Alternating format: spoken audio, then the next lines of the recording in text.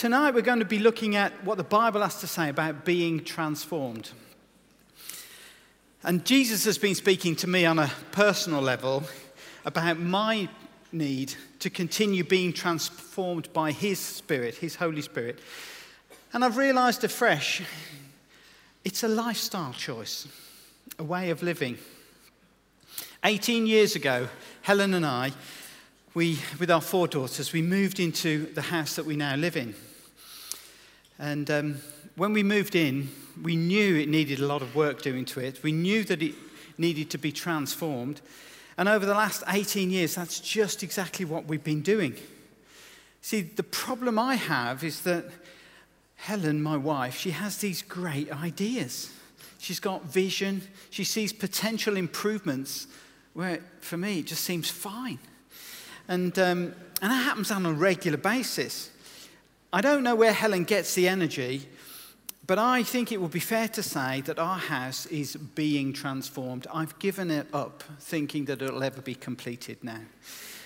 And even this week, Helen sat me down and she had another great idea. And I just quietly thought of, well, where's the money coming for that? The transformation wouldn't be happening, you see, if Helen didn't live in the house. If I lived in the house, it would probably be a shadow of itself. She has vision, creative ideas, a quiet determination to improve our home, the patience to see the transformation through to completion. When we first moved in, there was so much work that was needed to be done. The kitchen was tiny, the bathroom was downstairs, and the garden was just concrete slabs. And the windows were drafty, and there were many other things. But we both had that sense of this could be a great home. We planned to transform the house, and I, at that point, really thought we could do this quite quickly. And obviously, I was wrong. You see, the transformation has been an ongoing process. And there's been many highs and many lows along the way. And I've made some big mistakes. Catch me afterwards if you want to hear about those. It's been a great home. We've raised our 4 daughters. It's been a home for and many foster children that we've had in our care. My grandson comes for a sleepover now and again. But we have had things to deal with. We've had floods. We even had a small fire at one point. And we've had the disruption of the building work, the roof repairs. Just recently I was up clearing out the gutters. But as I look back over the last 18 years, it's been so worth it. The hard work, the sacrifice, the transformation has been incredible. You see, now the Bible talks about a different kind of transformation. It talks about us being transformed by the Holy Spirit. You see, our life is the house that Jesus wants to live in and to transform by His Holy Spirit. He has vision, creative ideas, a quiet determination to improve our life, the patience to see that transformation through to completion. And the question that I'm hoping that you'll ask yourselves is, are we ready for the next transformation that Jesus wants to undertake in our lives? Now, for some of you, you may never have started this journey, and my question would be, are you ready for that very first decision to allow Jesus to come and live in your life and start to transform your life? There are many areas in our life that, we'd like to see transformed. But I'm just wanting you to remember that it's not something we do. Spiritual transformation is something God does in us. Now, we may be struggling with jobs, or we may be struggling with your studies. There may be something more personal. It might be an addiction or a bad habit that you're really just tired of. There may be money issues that you're trying to deal with. Or it could be some sort of relational breakdown that's going on, whether that's with family, friends, or perhaps even at work. But maybe that behavior that's not that serious, but you'd love to see change. Just something that you do. Tonight, I really do think God wants to meet with us and help us.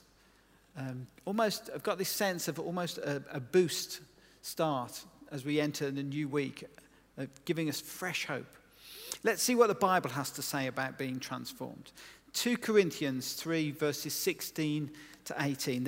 It'll come up on the screens.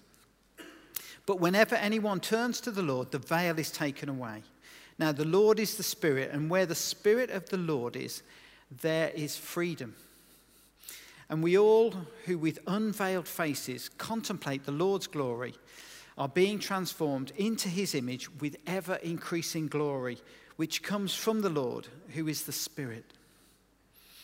When we choose to become followers of Jesus, you see, we're inviting Jesus to live in us by his Holy Spirit. But you see, our home is really our hearts, our minds, and our soul. That's the place that we are spiritual beings. And first of all, we have that one-off transformation where we start that journey and we give our lives to Jesus and we become a new creation. But then there's the ongoing transformation that happens. And that's where many of us we go lukewarm, we get drawn back into ways of the world that don't help us. See, Jesus starts to make suggestions about changes that we might want to consider in our lives. And sometimes we have the same reaction that I have to Helen's suggestions of transformations to the house. Oh no. And then you can't be serious until I then catch the vision. And I think Jesus wants to talk these ideas over with us, but he waits for us to make the decision. You see, it's always a choice. Jesus wants us to grow spiritually, but he won't force us. He wants us to become more like him so that our lives will point to him, so that others will see Jesus in us, so that our city or our community will be impacted, transformed, to be more godly. Let me just briefly explain why that second letter to the Corinthians was written by Paul, the apostle. You see, false teachers had infiltrated the Corinthian church, and they were challenging Paul's authority and challenging his teaching as an apostle. They wanted to lead the church, and they wanted to change the gospel message. They wanted to go back to rules and regulations, to a more Jewish expression, rather than faith in Jesus. And they wanted to go back to laws that had been given them by Moses. So that's why that first verse 16, but whenever anyone turns to the Lord, the veil is taken away. You see, the veil is a reference to the time that Moses came down from Mount Sinai with the 10 Commandments inscribed on 2 tablets, and God had handwritten those. And they were the law that then the Jewish people were commanded to live by. And if they kept the law, they would live. And if they didn't keep the law, there would be death. It was the old covenant, the old agreement, the Old Testament agreement. Moses, you see, when he was walking down, having spent time in God's presence, he was radiant with God's glory, and they had to put a veil over his face because even though the glory was fading, they couldn't cope with seeing God's glory reflected in him. Now, Jesus brought in the new covenant, the new agreement, and we are now free to approach God's glory with unveiled faces. You see, Jesus is God's glory. Verse 17, now the Lord is the Spirit, and where the Spirit of the Lord is, there is freedom. You see, we have a new way to approach God because of who Jesus is and what he offers. He offers new life, spiritual life, eternal life. Our faith is not about keeping the law, hoping that we'll be good enough for God. So what is our faith about? What can we expect to happen to us as we commit our lives to following Jesus, as we allow Jesus to live in us by his Holy Spirit? We can expect that as we commit to that, we will start to be transformed, and that process will be ongoing, but we're being transformed into his likeness. So what does being transformed mean? I texted one of my daughters, Bethan, and asked her what she thought about being transformed. And she said this, interesting. What does it mean? To me, it suggests that actually we don't have to strain to be glorious and holy and like God, that all you need to do is to be open to God and spend time basking in his glory. And then it kind of rubs off on you. It's more about the attitude of your heart and unveiling it to God. But what do you think, Dan? My Bible interpretation is probably not what it used to be, Then she said, it feels like so often it gets overcomplicated and stressful, whereas actually God makes it so simple for us. Now, this was a proud dad moment for me. I simply was stunned by that response. And I just thought, she's really got insight here. I even asked her if she wanted to start writing sermons, and she just laughed at me. But I think Bethany's right. We don't have to strain and strive to be like Jesus. All we need to do is be open to God and spend time basking in his glory. And then it kind of rubs off on us. And that's why here at Trent and also in the Vineyard Church, worship is so important. We have time to just bask in God's glory. God inhabits the praises of his people. It's amazing what God does in worship. I love the way Bethan said, it's more about the attitude of your heart and unveiling it to God. What would unveiling your heart to God mean for you tonight? Is there something or some way in which you've let a veil come between you? For me, I've been praying about this and thinking about what it means to be transformed and what are the things that are blocking me getting to be more like Jesus. And I realized that Jesus is wanting to transform me daily into his likeness. It's not this sudden process and then it's done. And so recently, Jesus has been drawing me into a new phase of my life. And it's a phase which is exciting, scary, very challenging. You see, I'm officially now in the second half of my life. I know that may come as a shock to some of you. More the shock that, how didn't you realize this some time ago, Tom? But there is a sense in which God's been speaking to me about being, about spending more time with him. You see, up until the age of 50, my Christian life was more about doing than being. I'm naturally an activist. I want to see things happen. I like to be involved in making things happen. And yet there's been this inner dissatisfaction growing, over the last few years. And I've really struggled with that up until recently.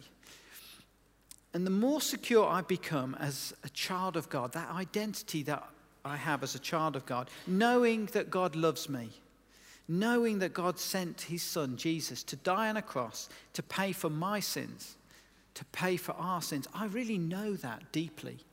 Knowing that Jesus rose again to conquer death. I know that.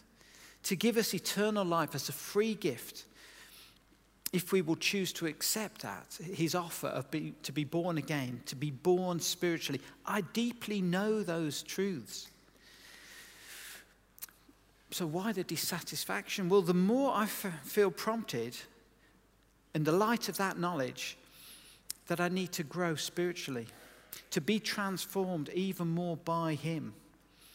You see, I'm hungry to see more of what God can do, especially spiritually, which I know I can't make happen by my doing. I long to see Jesus healing more people, setting more people free, speaking more clearly to people through prophecy or words of encouragement.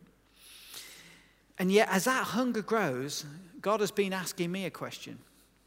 Am I willing to change? Because that's where the rubber hits the road. Am I willing to spend more time with him? Because I can't make those changes happen by myself. I've started to see a 71-year-old retired vicar. I was quite skeptical when I first went to see him. And he's helping me go deeper with God. And his first question was, how are you with silence? Now, to an extrovert, that's a nightmare question. But it's interesting that it really got me thinking. Because he explored with me how I do my prayer life and how I relate to God. And then he gave me this challenge. He said, I want you to spend time before you read the Bible, because I explained I'm a morning person. I tend to sit and read the Bible. I've been making God a cup of tea for years, and he still hasn't drunk one. I'm really puzzled by that. But but he challenged me to do something before that. I thought, okay. He said, I want you to sit in silence, spending time, looking at God, who's looking at me with love. So let me just repeat that. He wants me to sit in my front room in the morning, looking at God, sitting on my sofa, and God's looking back at me with love. I thought, right, sounds simple.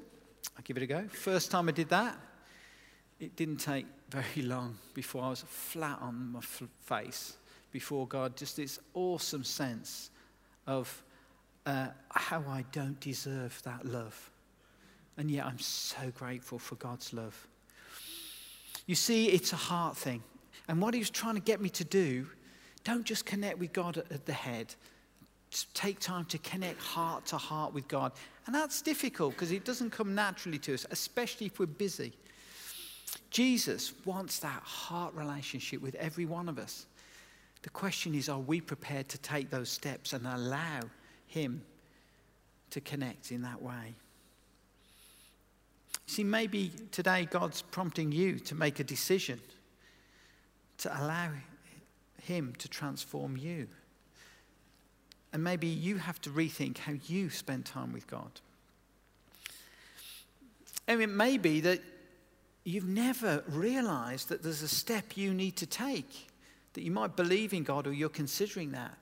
But actually, there's a step you need to take before God will come in. You need to open the door. And there's the Why Jesus and the Changing Life booklets at the doorways, or if you want to sort of come up to front for prayer or speak to someone at the Connect or come and have a chat with me afterwards. Love to tell you about that first step. But for those of us who have already taken that step, are we willing to continue being transformed? Because we have to cooperate with Jesus. We can't just expect it to happen while we're busy about our day. About a month ago, I asked Jesus to help me with something, and I've been quite stunned by the results. You see, I just got tired of being out of shape.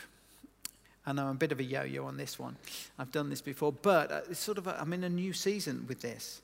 And I said, Lord, would you help me develop self-discipline? And I've been exercising regularly. Not my nightmare is with my eating habits. I like food. It's, enormously.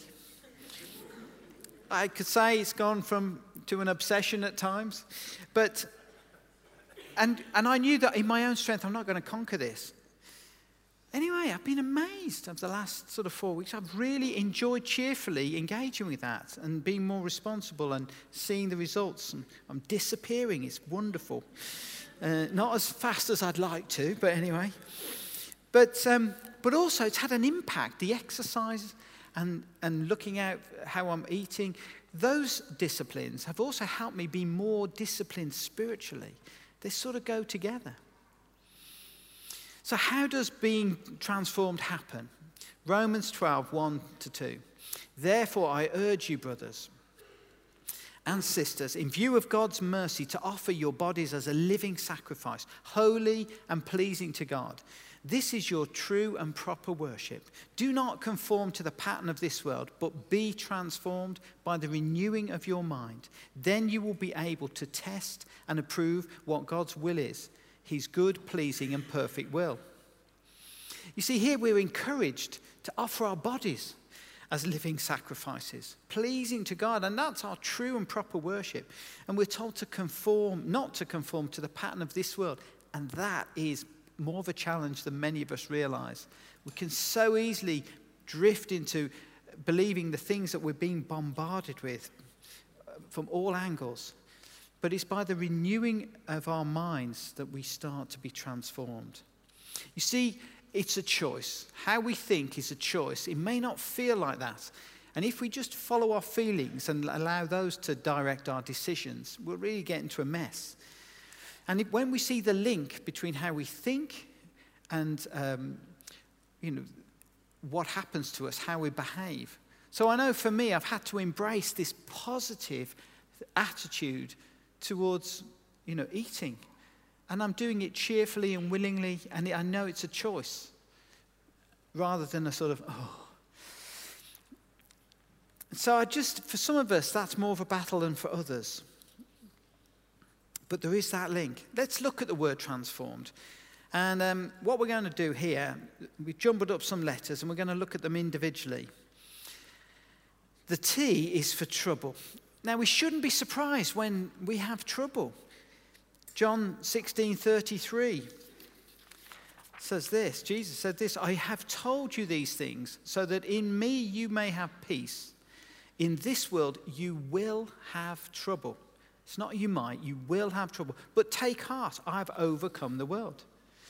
Have you noticed how willing we are to consider being transformed when we're in trouble?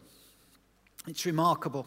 We find ourselves in trouble, whether it's our own fault or somebody else or a circumstance that's been out of our control, and then we recognize we need help, and sometimes we need expert help. Now, 10 years ago, I had a problem, about 10 years ago, and we had rats in our home, well, outside our home, in our garden, and I just tried to ignore the problem, proper male response to the situation, hoping that they would just go away.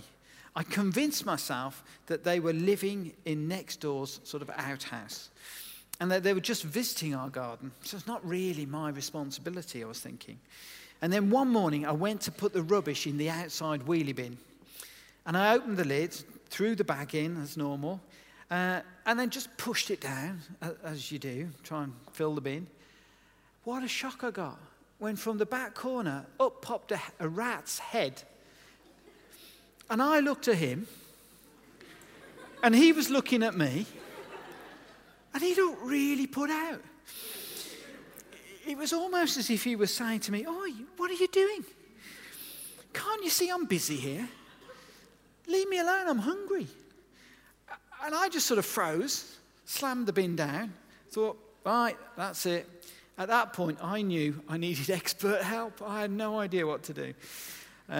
So I called the local pest control from the council, and they sent out the rat catcher. What a character. He had some fantastic stories to tell. I just can't go into those. So tempted. Anyway, but it wasn't until I acknowledged that I was in trouble, and I had to ask for help before I could see that change, that transformed. And my question to you tonight is, what trouble are you in? And it might be physical, it might be emotional, it might be some sort of relational problem, it could be financial. The point is, God really wants to help tonight, and he wants to walk this through. The R is for revelation. Proverbs 29:18. Where there's no revelation, people cast off restraint. But blessed is the one who heeds wisdom's instruction. You see, being spiritually transformed requires God to speak to us so that we can know what we need to do. And that's why reading our Bibles is so important. I've got the Bible on my iPad, and I don't mind whether you use a book or whatever, however you do it. I'd encourage you to read more, because that's where we will find godly wisdom. And if we rely on worldly wisdom, we'll just get into more trouble. But the Bible has wise instructions for us. The A is for awareness. As we grow in our awareness of our limitations, We grow in our ability to choose to trust Jesus. It was only when I realized that I was struggling with self-discipline that I could ask Jesus for help. I had to be aware of my need. What help do you need from God? Is he challenging you to consider some sort of change in your lifestyle? The N is for now. Have you noticed that when you sense an invitation from Jesus or a prompting, we have to make a decision, don't we? See, Jesus never forces us to do something, but if we put it off, the opportunity begins to just disappear. So instead of beginning being transformed, we just slip back into our old way of living. And the point is, we don't know when God will prompt us again. We don't know when he'll take the initiative. So I would encourage you, respond. Don't leave it to another day. Today is a day for some of us to cooperate with God and allow him to begin that transformation. But remember, he's waiting for our permission to do so. S is for spirit-led. It's important that we remind ourselves that this process of being transformed into the likeness of Jesus is led by the Spirit of God. It's not led by the law. Galatians 5:18, but if you are led by the Spirit, you are not under the law. You see, we're part of God's family, and that's why we're Spirit-led. So there's another verse here, Romans 8:14, for those who are led by the Spirit of God are the children of God.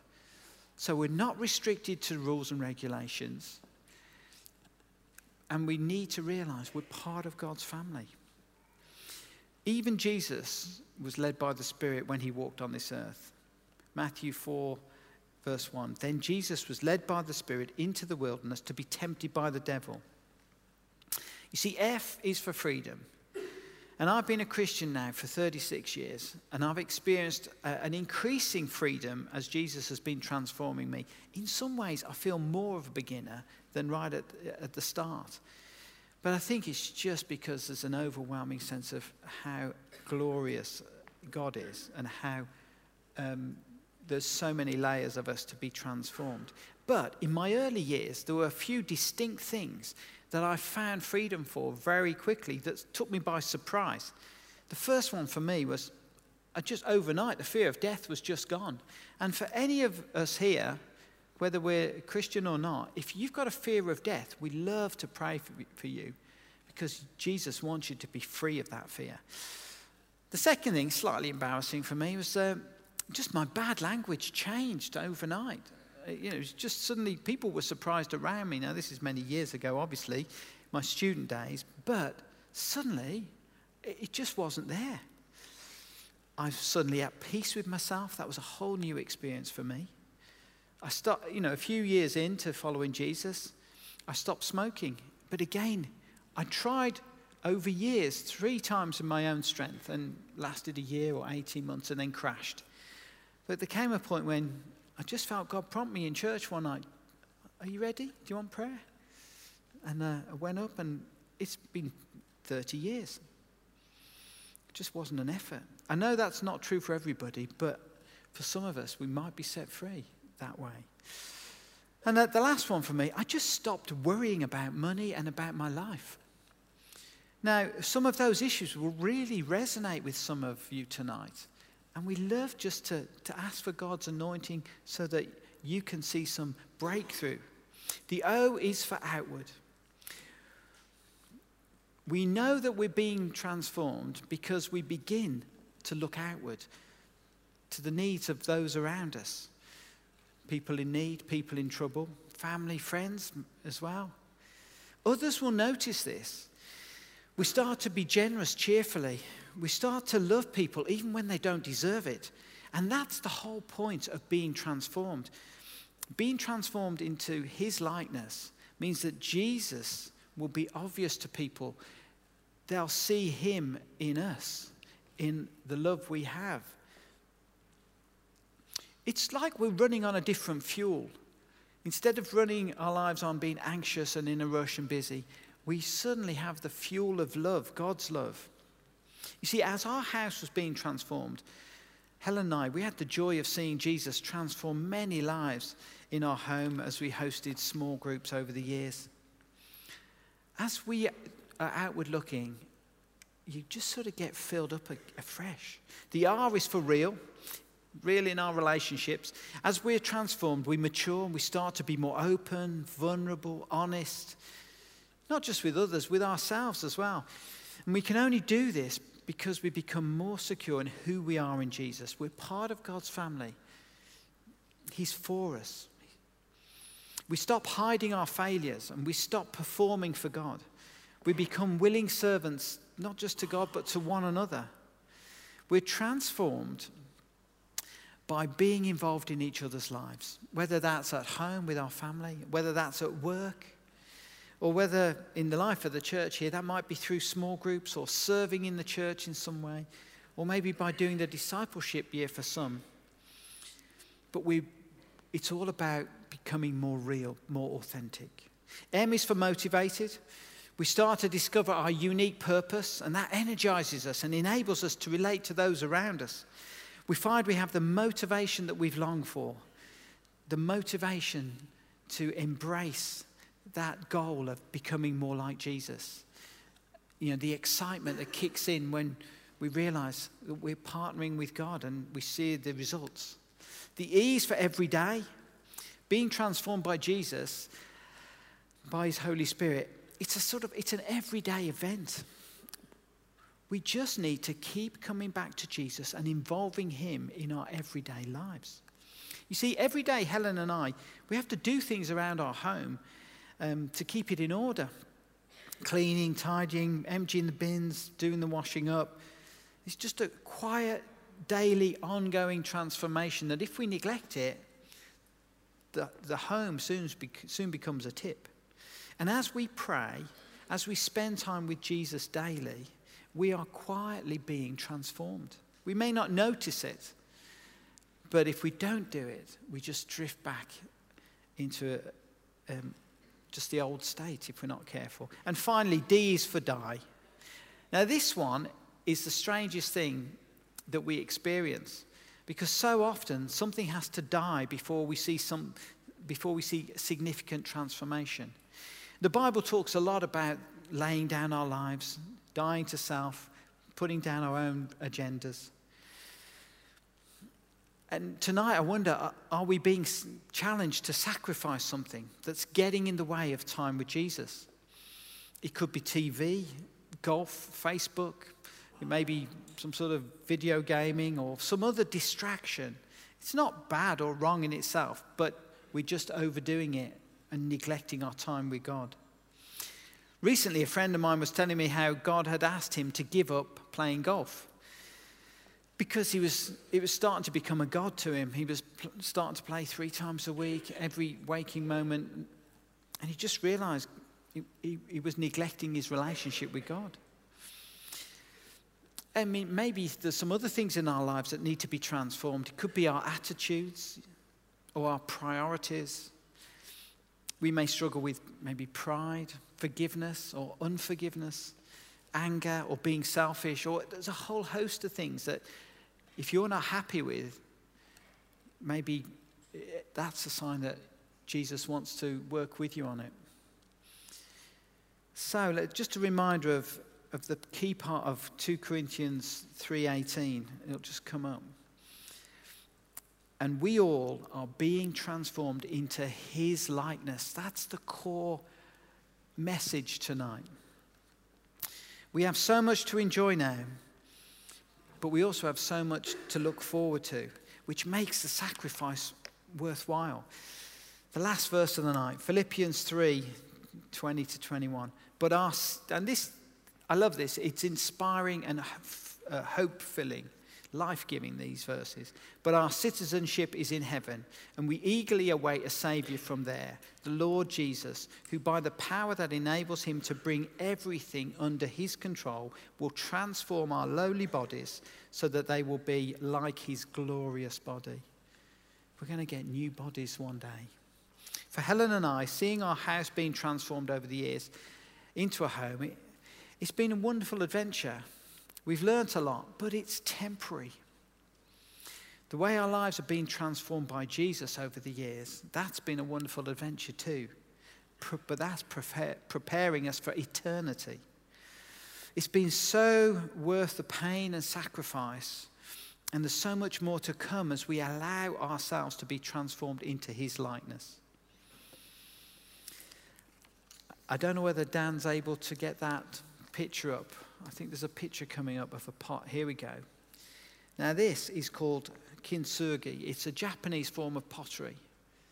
And when we had that word at the end, it reminded me of this. And what happens is, a pot that's broken gets smashed, and that sort of represents our life.